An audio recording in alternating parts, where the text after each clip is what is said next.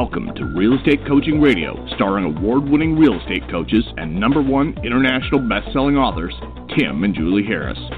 Real Estate Coaching Radio is the nation's #1 daily radio show for realtors who demand authentic, real-time coaching. Get ready for fluff-free, unfiltered, full-strength honesty about what's truly working to get you into action, helping others, and making money now in today's real estate market. Now to our hosts, Tim and Julie Harris. Hey, welcome back. So one of the questions that we get constantly, and Julie, I'd appreciate it if you'd go through, I know in just the past day or two, we've probably received 10 emails from agents and asking about switching brokers or how to choose a broker. So if you can just grab one of those emails, that'd be great. Or if you can find a couple of them, that'd be great too. Yeah. So that's one of the top questions we get. We get, obviously, this time of year, we get a ton of people asking that question. You know, agents that are part-time looking to be full-time, agents that are not happy with their situation with their brokerage. And, you know, the fact is, guys, being a real estate broker is incredibly difficult. Being a real estate broker in a market like this and a changing, you know, with all these different things that are happening in the industry, I cannot imagine a tougher job or a tougher business to be in than than owning a real estate brokerage. The margins are just, you know, pitiful. So just, you know, as Julie's finding some emails to read, and we did write down 10 points, 10 questions or 10 things to consider to know whether or not it's time for you to change a broker and choose a broker. I want you guys to consider this, that most brokers make less money net profit than the top producing agents in their office do. Most brokers, I want you to think about this, earn less, the total profit to the company is less than 3%. Usually it's around 2%. I know this because I coach a lot of brokers and I go over their P&Ls, and one of the common themes amongst all these guys is how do I get rid of my brokerage? Because most brokerages aren't worth anything. So now this wasn't true 20 years ago or 30 years ago, and there's a lot of things that have changed that's caused being in the brokerage business just to make you a broker. But at the end of the day, I want all of you who are choosing an office or all of you who are thinking about switching offices to realize that you're oftentimes the frustration that you feel is because the broker literally cannot afford to change anything. They can't afford to pay you more. They can't afford to change anything in terms of technology because it is a very, very hard business to be in.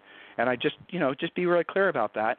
And don't listen to, you might think that there's all this money flowing into the company, and there might be, but what you don't realize is, about 98% of it's flowing back out on average to overhead. There's a lot of legacy costs that brokerages have that are really obsolete at this point. And I'll give you, there was a great article on Inman yesterday, which, Julie, I don't know if I shared that for you. I know I put it on Facebook and whatnot.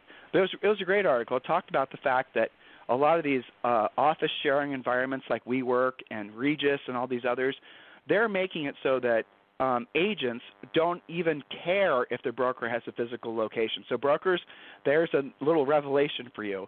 Read that Inman article for sure. But the way that these WeWorks, and there's a lot of these companies now in larger cities, in Regus and all the rest of them, the way they work basically is it's essentially a very high-end office environment where you have all of these entrepreneurs that can, on demand, rent an office or a conference room. I know with eXp Realty, they have a relationship with Regus that the agents can at any time get access to a Regus suite for free. In other cases, I know someone who rents a Regus suite for like $300 a month, and he has a private suite in this big building. Well, okay, you guys are thinking, well, I don't need office space, and you know what? You probably don't. But if you have this situation ever arise where you want to have an office meeting or meet somebody for a proposal, or, whatever. Maybe you're working in commercial. Maybe you're going to be pitching to a big builder. It doesn't matter. You want to meet them in a nice environment? Well, I'm just telling you exactly how to do it. So these are things that maybe you need to consider as an individual practitioner, that when you're like a lot of you who are using an old set of rules to make decisions by with regards to brokerages, again, this applies to agents looking for brokers, and this applies to brokers who are thinking about office space. Agents don't care about office space. Consumers don't care about office space. And if you really get down to it, most of your profit is going out the window to office space and having these fixed costs that are associated with having an office. And so times have changed. And, it's a shock. It's scary. or it's a revelation and you're feeling wonderful because you can finally get rid of that stupid lease payment, But in this article, they talked about the fact that agents, anytime they want, like I said, they can go to their iPhones or their whatevers, and they can click on an icon for Regus, and within like 2 seconds they can have a space reserved. And these Regus locations are in multiple places all over these major cities. And so, again, if your office is in one end of town and you need to meet somebody and they don't want to drive clear across town, well, that puts you guys can see how it competitively these WeWork type places are absolutely annihilating the traditional office environment. But here's an added benefit, which I really like the fact they pointed this out in the Inman article. A lot of these agents who are using these shared workspaces, they're getting business from the other entrepreneurs that are also there. One of them in particular cited the fact that he gets listings and buyers all the time from other people that he's running into while they're sitting, just basically knocking elbows with people at the shared coffee machine. Hey, what do you do? This is what I do. Oh, by the way. So they're using it as networking environments, which is, that's a pretty fantastic unintended consequence that actually increases your bottom line in multiple ways by decreasing your overhead, but also increasing your opportunity to make really high-value contacts. So, if you're in a major city and you're an agent and you're listing, or if you're a broker and you're listing and you're looking at your, next year's business plan and you're realizing how much money you're pissing away on having that office, you might want to seriously consider taking a hard look at that. So we're going to get into 10 questions that agents need to be asking if they're choosing a broker or thinking about switching brokers. Julie, so read an Yes. email that we received to kind of emphasize how frequently we get these emails about this topic. Sure. And these come in many different flavors, but it usually drills down to choosing a broker, how do you make that decision? How do you know you're making the right decision? This is from, and I'm sorry if I screw up any names here, my apologies. I think it's Nyame, N-Y-A-M-E, or Nyame, Murray, who sells real estate in Atlanta, who is asking about changing brokerages again. I received my real estate license in 2017 and joined Palmer House Properties. I like them, but they're geared towards experienced agents. I had to join a career development team, but I didn't feel like I was really getting mentorship, so I left to join Norman & Associates. I've known the broker there for a few months, and he focuses on his agents' success and helping them grow their businesses via social media. The only issue I have is that I'm surrounded by all new agents. So the first one was experienced agents. The second one, brokerage. Now it's all new agents. There's maybe only 3 experienced agents here total. Prior to leaving the other brokerage, I applied for one of Atlanta's top producing agents to mentor me. At that time, she already chose someone to mentor, so I made my transition. This morning, I received an email asking me to meet tomorrow at 3 p.m. regarding mentorship. I really want to meet her. She kills it here. Is there anything specific I need to be asking about? Is it too soon to consider going back to the other brokerage? Been having a hard time converting leads to closings is very discouraging. So that's a listener and coaching client in Atlanta. Well, we that's get one flavor of this question. Yeah, but do you have others pulled up you want to read? I have another one. So we're going to address that. Here's another one. This is from Anna. Okay. Hi, Tim and Julie, and it just went away. Hang on a second. I got it here. Thanks in advance for taking the time to read. I found your podcast 2 weeks ago and have been devouring 4 to 5 episodes every day since. It's a perfect way to enhance my 2.5-hour daily commute from West Hollywood to Woodland Hills. And in California, she's probably only driving like 5 miles and taking 2.5 hours. I love your no-nonsense approach to real estate, and I feel like I'm learning so much more, so much faster than I have with other podcasts. To make it quick, I'm currently studying for my licensing exam while working full-time as a direct response copywriter. I've been scratching my head trying to figure out how to best make the transition from being a full-time employee to being a first-time listing agent, as you've repeatedly said this is the most profitable option. I am entertaining 2 options. Please let me know which one you think is best, because I definitely need an expert opinion. Option A, continue working full-time and go after expired listings in my free time until I build a... Hey, Julie, you can skip the details. Julie, you can skip the details. Yeah. So there's another person. We'll summarize. Yeah. Or work as an assistant. You guys have all these choices of directions you can go. So back to you, Tim. Yep, I hear your phone clicking. All right, so guys, here's the thing. I'm going to just hit a couple high notes for you, and I'm not going to try to sell you these points. I'm just going to tell you what we think.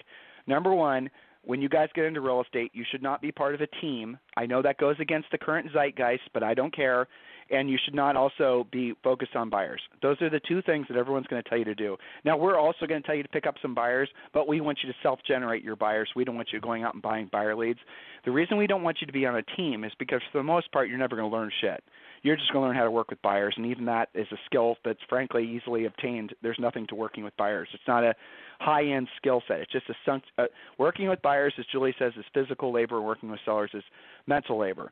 So the only way you're going to stay in this industry long-term or even short-term and earn any sort of significant money is focusing on being a listing agent. And I'm going to give you a real quick formula. And this is a formula that's part of our Real Estate Treasure Map. And if you guys want the Real Estate Treasure Map, just go to freecoachingcallsforagents.com. It's our fill-in-the-blank business plan, but the magic number formula is kind of the bedrock of the overall plan. So here it is. And everyone listening, please remember I told you this because it'll save you so much stress in your life. You will not believe it.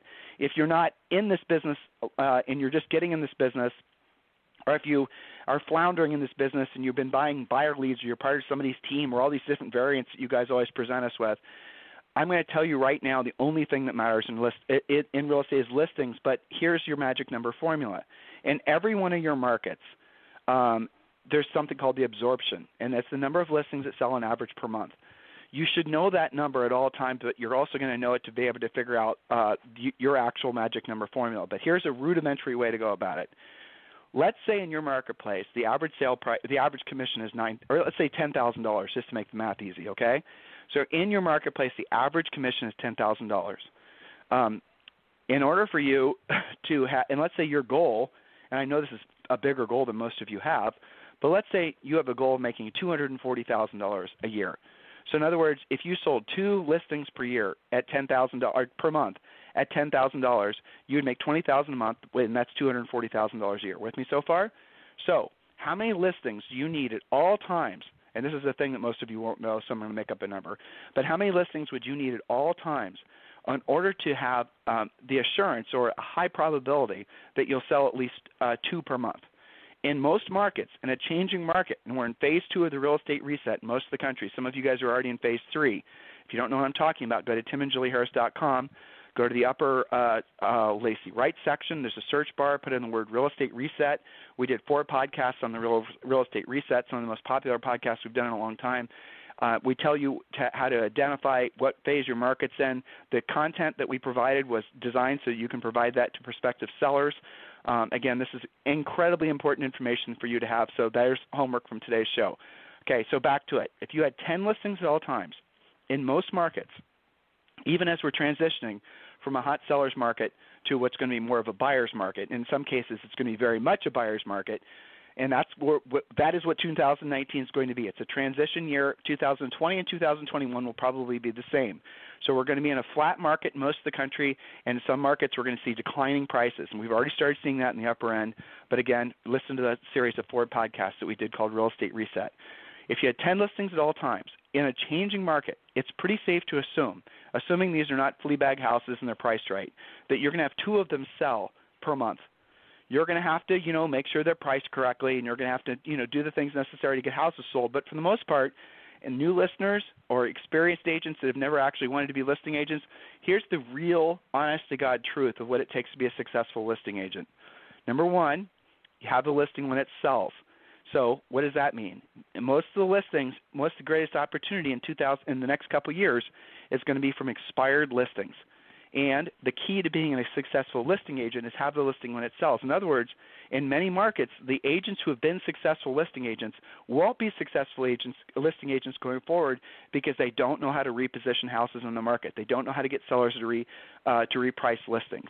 They're going to wait too long. The listings will expire, and then the listings will get picked up by other agents, and those other agents will become the dominant listing agents in the marketplace. This is how it happens. Sellers in markets are not loyal to listing agents. I promise you, I do not give a rat's ass how long someone's been mailing postcards into a particular market or how many whatever community involvement things they've been doing. If that particular listing agent who's queen bee or queen king right now in that particular market, if they stop selling listings and their listings start expiring, the market will forget their name inside about 90 days. And that's what's happening now, because a lot of these agents who have been sitting fat and happy for the past 10 years are going to be sucking wind because they are not adjusting prices down quick enough. That is the opportunity for those of you who are wanting to become listing agents. Remember, I told you all this. So in most markets, it is not difficult to have 10 listings at all times. I do not care what your preconceived notion is. Trust me, everything's changing. And so if 2 listings was a lot in your mind, or many of you are conditioned to take dozens of listings, and so this is easy for you. But the moral of the story of what I'm trying to explain to you is have at least 10 listings at all times. In most markets, even in a changing market, 2 of those listings will sell per month, which will result in you earning $240,000 a year. That's your entire business plan. I just gave it to you. Now, you obviously have to get into your MLS and know how to do the formulas and figure out all the rest of it, and that's the reason you need the real estate treasure map, so just go to freecoachingcallsforagents.com, okay? So I want all of you to keep that in mind. When you're deciding what direction to go in your business as an agent, here's the 2 things I want you to remember, okay? Do not join a team. Do not buy buyer leads. Do not be seduced by a broker who's offering buyer leads, because you will never have a business. You're always going to be dependent. And being dependent on somebody when you're supposed to be an independent entrepreneur sucks. So don't do it. Number 2, become a listing agent. Now, if you're just getting your license, become a listing agent. Do not worry what other people tell you that you have to have a bunch of experience first. That is not true. You can become a listing agent right out of the gates. And matter of fact, your unbridled enthusiasm will be what attracts sellers to you, because a lot of the other listing agents in your marketplace will probably come off as old and complacent and tired, and they're going to want to list with you. Julie and I, we've been in the real estate business for basically almost 25 years. Our first year in the business, we sold over 100 houses per year. This is when in our early 20s, and a lot of those were sellers. And the reason that we did it is because we went after FSBOs and we went after expireds. And we went after them in markets where there was established agents, and those established agents didn't see us coming. And we used, and frankly, a lot of the techniques that we're giving you guys as part of the Premier Coaching Program, we hadn't even developed yet. But foundationally, that's where we are creating our coaching program back when we were selling real estate. Trust me when I tell you that if we can do it, you can do it too. Julie, are you back? Yes, I think I am. Yes, you are. Am okay, I? So let's talk about changing brokerages. I'm going to give you 3 reasons why you guys want to change brokerages. And then Julie's going to give you 3 reasons, so when we have time, we do. And then tomorrow we're going to give you a specific we're going to give you suggestions on which brokerages we'd actually suggest you join. And I'm going to catch shit for it. I know I will, because we're going to have a lot of brokerages that are going to be mad because we're going to be like they're expecting us to be non-denominational, non-offer opinions. But sorry, we're in the agent business primarily. Our focus is helping agents. And Julie and I have identified several really amazing opportunities that are national brokerages that, depending on your individual market and your individual goals, you absolutely positively must be considering these as options. And we're going to talk about that tomorrow. All right, so when is it time to change brokers, or when's it time to or how do you go about choosing a broker? Now, I'll give you the first one, and it's obvious. Now, this is for those of you who've been in the business. If you're looking back in the last 12 months and your personal income is flat or it's declined, and it could be time for you to switch brokerages. Now, with that said, it's not necessarily, or probably not at all, your broker's fault for your income being flat or being in decline. But here's what happens psychologically, is if you are complacent in your office because everyone else is having a similar year as you are not being personally challenged.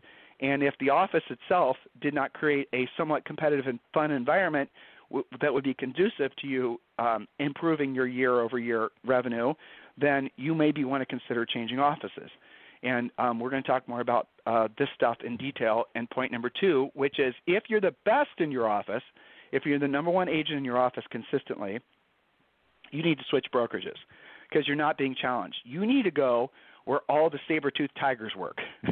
You need to go where all the really, really good agents work.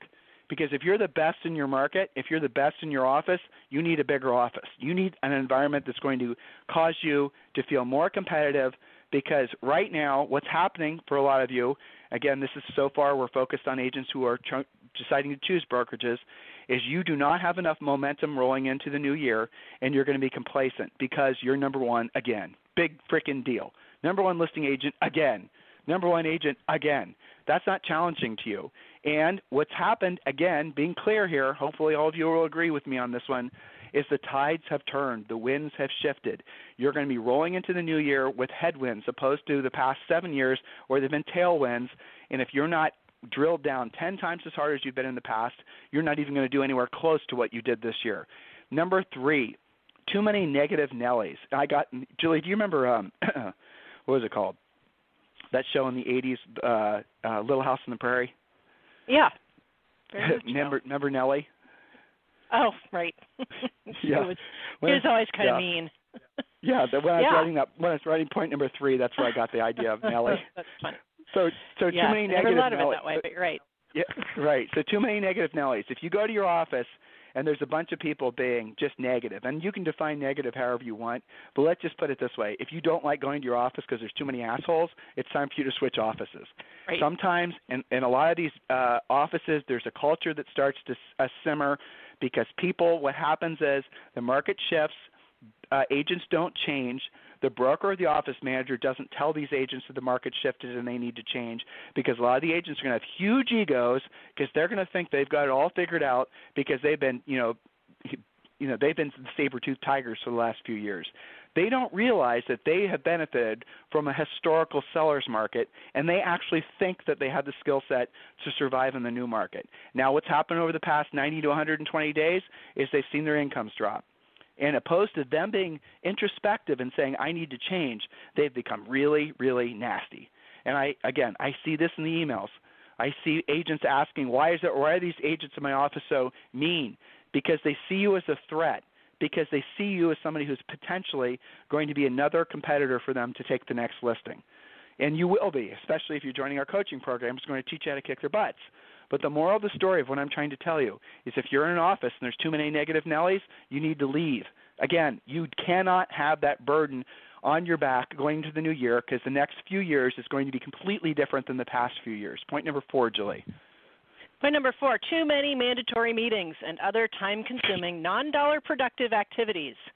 Some offices are dripping in this kind of stuff.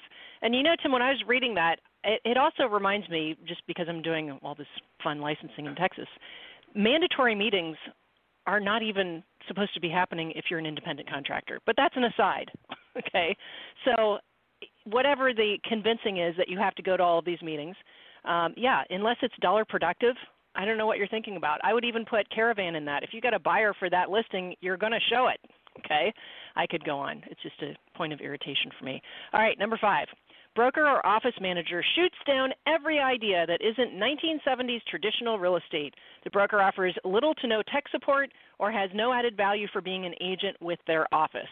How do you know that's going on? If you can't identify what the value is of you hanging your license there, you have a problem. Point number 6. Broker takes a cut out of every source of income, including BPO money, home warranty sales, and processing fees. This is kind of nickel and diming you on every last thing. I really think taking anything out of a $50 BPO payment, that's just not okay. All right. Number 7 is up to you, Tim. Back to you. Well, but you know what? You should go back and drill down on that last point, because a lot of agents don't know that you can earn added commissions from those things. You guys don't know what BPOs are. You don't know what Julie just said. Well, in fact, some of your brokers are keeping the whole fee, and you don't know about this. That's true, too. That's right. Well, so in the without spending the rest of the show today talking about those added sources of income, we'll just leave it at this. There's lots of other ways you can make money from doing real estate transactions. You can charge processing fees. They're legal to charge. You can sell home warranties. There's a spot on your contract that's fill in the blank. Who's the home warranty? Who's paying for it, buyer or seller? If you're the one that initiates the sale, it's like $60 or $100 commission. You get the check in the mail. If you're doing BPOs, which a lot of you are going to be doing next year as a part of taking some of these listings, they'll pay you $60, sometimes $120 to do what amounts to an elaborate CMA. Well, guess what? That should 100% go to you. It shouldn't be anything you share commission splits with, because it's not a commission. But a lot of brokers, what they'll do is they'll look for every opportunity they can to take money from you, or they'll say that you can't do that, that's an upcoming point. It's basically brokers that try to limit your sources of income. All right, point number 7. Did you do point number 7, Julie? You did. No, but it's simple. The broker is slow to pay. Also, illegal to go past 24 or 48 hours in most states. But you'd be surprised how many times we hear this. I would add to that, because it's not a future point. Some brokers don't even carry E&O insurance, which also seems completely crazy to me. right? So any of that kind of thing, just totally unprofessional. Back to you. That's actually really, I should have that as a point. That's a good one. If your broker doesn't have E&O insurance and they expect you to buy the policy yourself, and I know in some of the cases they'll make you pay for E&O insurance for every transaction you do. That's not what I'm talking about. Some brokers just don't have it because I guess in some states it doesn't require it. I would not ever go with a broker that didn't have an E&O insurance policy. That's just insane. All right, so I don't know why a brokerage would even consider having, or any business would consider being in business without some sort of errors and omissions policy, whether you're in the brokerage business or not. All right, next point. This kind of goes back to the previous ones, but it's still a good one. Point number 8, you don't feel challenged at your brokerage office, and it's wall-to-wall complacent people, and you need a new environment. That's what we talked about before. That's a big one, guys. You'll be surprised. Your environment in general is probably one of the biggest determinants as to whether or not you're going to be successful. And by that I mean literally where you live, the people around you, your neighborhood, everything. What you're surrounded with all day shapes how you think. And if you're in an environment, like I'll give you a personal example.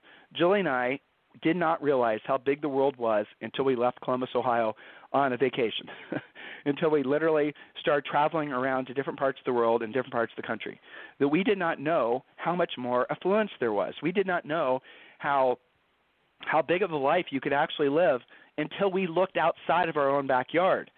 And that's something that plagues all of you listening. There's an interesting statistic. I forget. I think it's the Social Security Administration or something, that most people are born and die within like a 50-mile radius of the exact same spot. And most of you who are listening, you've never really traveled. You've never really had exposure to anything outside of your immediate market. You don't know what that's costing you because it's actually limiting your ability to see beyond your own immediate environment. So let's scale this back and just think about your office environment. If your office environment is not conducive to your long-term success, and the best way to know that is look around your office. How many millionaires are there, right? Look around your office. How many people who are there who have been in the business for longer than you, which, 20 years, 30 years, how many of them are people you'd want to model yourself after? How many of them, some of you are going to have that. Some of you are going to have fantastic agents in your office, but most of you aren't. Most of you walk around your office and you say to yourself, by the grace of God, there goes I. I hope not. You're thinking to yourself constantly, I hope I'm not in this position. I'm not going to be in this position. I'm not going to have to be at this stage in my life like these other agents having to still hustle for money. Well, guess what? If you stay in an environment like that does not allow you to manifest bigger, bolder thoughts and dreams and intentions, yes, you will. All right, so next points, Julie. Yes. Point 9 and 10. Yes, sorry. I was shutting up my Premier Coaching call. Okay, so point number 9 is the broker office offers no profit share. This is part of the new model that we're going to be talking with you about on future calls. So I'm going to leave it at that for now. Point number 10, related to that, broker offers no new opportunities to purchase stock or offer stock rewards. Many brokerages are public companies. Only one offers stock rewards and discounts is what you wrote. Right. So no upside, really. You're just kind of hanging your license, doing your deals. A little mini point I wanted to point out also, Tim, that I hear from Premier Coaching clients, sometimes they don't prospect or do lead follow-up outside of the little tiny radius around their office, which is also limiting, related to your point, the world is a lot bigger than your office surroundings. And I also hear sometimes that when you go on a higher end listing, you don't want them to find out where your office is. If you're having those thoughts, you probably need to make a switch. And I'll toss it back to you because I've got to get to Premier. Well, so yes, and do a great job today, as I'm sure you will. So those of you who are in Premier Coaching, make sure you go to Julie's live Premier Coaching call, which is happening now. She touches on a really good point. Remember we were talking earlier, listeners, about the fact that bricks and mortar locations are kind of obsolete, and if you're a broker, that should be an absolute relief for you, that's not really going to be an expectation for agents wanting to choose your office as to whether or not you have a physical location. I know Julie and I were briefly involved in the ownership of a RE/MAX franchise, and I can tell you by briefly, here's exactly what happened. We were given essentially ownership or partial ownership in this brokerage. They wanted us to help them build it, and then we I only had to look at one spreadsheet. They sent me one spreadsheet of the profit and loss, and they were making no money. And most months the owners were actually having to sell units of their own production to keep the lights on the brokerage, and this had been going on for years. That was how, and this was in our 20s. That was my little first, foray, how do I want to say it? I'm on cold medicine, as you listeners can tell. That was my first glance behind the curtain to know how unprofitable brokerages were. So Julie said, if you're in a market where you're wanting to expand, if you personally, like, so say most of your transactions are happening within the same geographic region as your current office, and you're fearful of going across town and trying to go after business because you don't want somebody to ask you where your office is, and that does come up, especially with upper-end sellers. They're going to be very focused on where your geographic market is. It's an old way of thinking, but most of the upper-end sellers are going to be people that are going to be 50 and older, so they're going to have that more traditional way of thinking about brokerage, right? The nice thing about having a virtual office is that you could explain to that seller that your office is everywhere, that you work everywhere, because of the fact that you're not essentially tasked with just working in one small geographic area primarily. Some of you might not understand the ramifications of that because you've not been in the business long enough. Others of you will totally understand, and you'll see that the traditional model of having a physical location for a brokerage really is obsolete. So look, guys, tomorrow we're going to talk more about we're going to shift slightly. And this one I think is probably going to be a little bit closer to many of your hearts. That's the call show tomorrow is for those of you who are brokers who are trying to decide whether or not you want to continue to be a broker. And I'm going to share with you all the things that I've learned about essentially the modern rendition of brokerages from these. Most of the ones information I'm going to be sharing with you is going to come right from the average, I would say, brokerage who has maybe 200 agents, who has maybe affiliated with a national brand, but usually we work with a lot of small and medium-sized independent brokerages. That's who our primary customers are on the brokerage side. And I'm going to give you the real bottom line about what you guys are experiencing. Many of you will know this already because I'm just telling you what you already know. But I think when you listen tomorrow, you're going to feel a slight sense of relief because you're going to realize that the problems you have are the same problems that every other small, medium-sized broker has. And unfortunately, the brokerage problems that you have are going to be compounded in a changing market. Your cash flow, for the most part, will not improve. Agents will not become less demanding, and all these things, all these problems that you've been able to cover over with good cash flow because it's been a seller's market, they're all going to change. And I want you guys to be prepared. And agents, I want you to listen tomorrow as well because you're going to have a hell of a lot more empathy for your local broker after you hear the problems that they're challenged with on a daily basis. And then what Julie and I are going to do is we're going to propose a solution to all of you. We're going to give you what we would actually do if we were active brokers or if we were active agents. We're going to tell you exactly what we would do considering all the changes that are happening in our industry and the overall economy and specifically the housing market, right? So that's all going to come. Let's see, tomorrow, let me make sure I can get through all these points. Yep, so we have 10 points for you guys tomorrow, and we'll share all those with you tomorrow. In the meantime, if you need us for anything, it's tim@timandjulieharris.com or julie@timandjulieharris.com. Have a fantastic day. We'll talk with you on the show tomorrow. This program has been a presentation by Tim and Julie Harris, Real Estate Coaching. For more information on our real estate coaching and training programs, visit our website at timandjulieharris.com. Remember to tune in weekdays at noon for upcoming shows. And until next time, thank you for listening to Real Estate Coaching Radio with Tim and Julie Harris.